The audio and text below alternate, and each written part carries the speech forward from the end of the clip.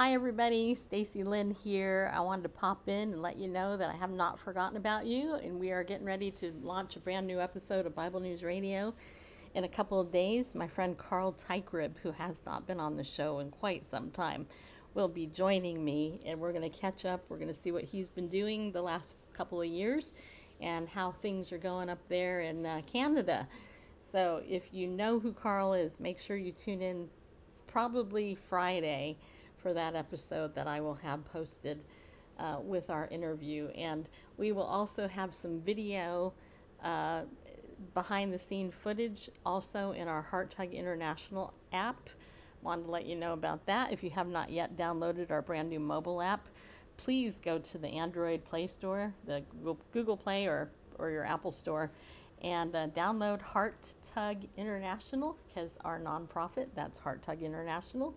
When you do that, you'll get behind the scenes video content, plus you'll get a daily Heart Tug moment, which is what I want to share with you today. I'd love for you to continue to listen here to the Heart Tug moment I posted for today, and just be blessed. Grow in your faith, nurture your faith in the Lord, and your life will change for the better, I guarantee you.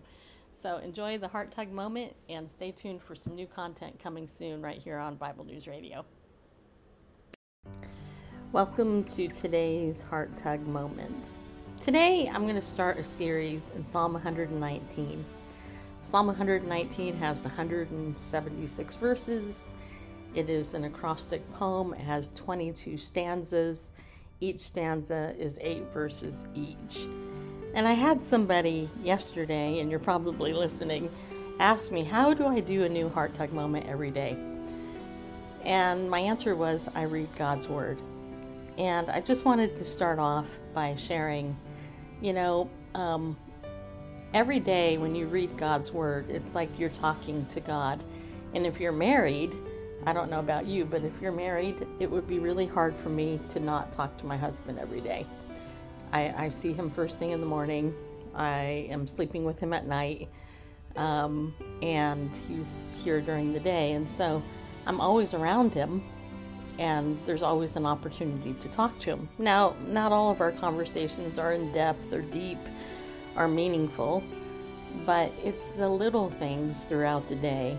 It's the relationship that we've built over time that has created that intimacy. And so every day when you're reading the Bible, it might not seem like, oh, this is like earth-shattering, amazing stuff that you're reading.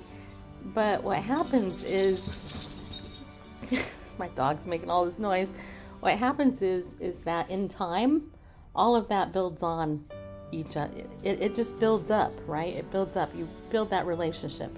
It's even like in therapy, as a therapist, I've had people say, well, I've gone to therapy and therapy doesn't work. And usually I ask, how long did you go? And they'll say, well, 2 or 3 weeks, or maybe a month, or maybe even a year. And I'm like, okay, so just for the sake of argument, you go to therapy once a week for an hour. It takes time to build the relationship. And if it, quote, doesn't work, it's because you didn't take time to build the relationship, and therefore you didn't get much out of it because you didn't take time to build that relationship. It's the same thing with your walk with God. If you don't take time every day, or at least a few times a week, let's just say, to spend time in His Word and to engage and learn from Him, then your walk with the Lord isn't going to be what you want it to be, probably, or it will end up what you want it to be because you've chosen to only invest a certain amount of time in it. I play pickleball, right?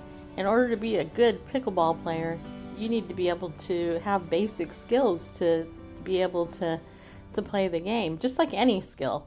But if you don't invest time in it, then you can't accomplish the goal to become better. So that's all I wanted to share about this. So Heart Tug Moment is really designed to encourage you to go deeper every day in your walk with the Lord. It's designed to encourage you in your faith in a new way, to not look at just, oh, I have to do this big, precept and Bible study and have to learn Hebrew and Greek and all that. I mean, no, it's like one little bite at a time. you savor it, you meditate on it. And that's what Psalm 119 has done for me. Psalm 119 has taught me to slow down and to meditate on God's word so that I can learn of him. And I will tell you something. When you do that, when you really begin to slow down and just meditate, and begin, like Psalm 119 verse 1 says, how blessed are those whose way is blameless, who walk in the law of the Lord. I memorized that, and I have half of Psalm 119 memorized, but it took me a long time. And the thing is, though, is I've grown so much just from that, and that's what I want for you. I want you to grow in your walk, not because it's a performance thing, but because it's a love relationship thing. I didn't fall in love with my husband the first day I met him, but the longer I know him, the more I know him, the more I love this man, who, with all of his flaws, and there's a lot of them. And he would say, oh yeah, no, there's a lot with you too, woman. He actually wouldn't say that, but it's true. There are a lot of flaws with me. But anyway, the point is, with Jesus, there are no flaws. And, I will say, and I know I'm going a little bit longer here, I will say that the more I understand who the Lord is, the more amazed I am that he loves us as much as he does.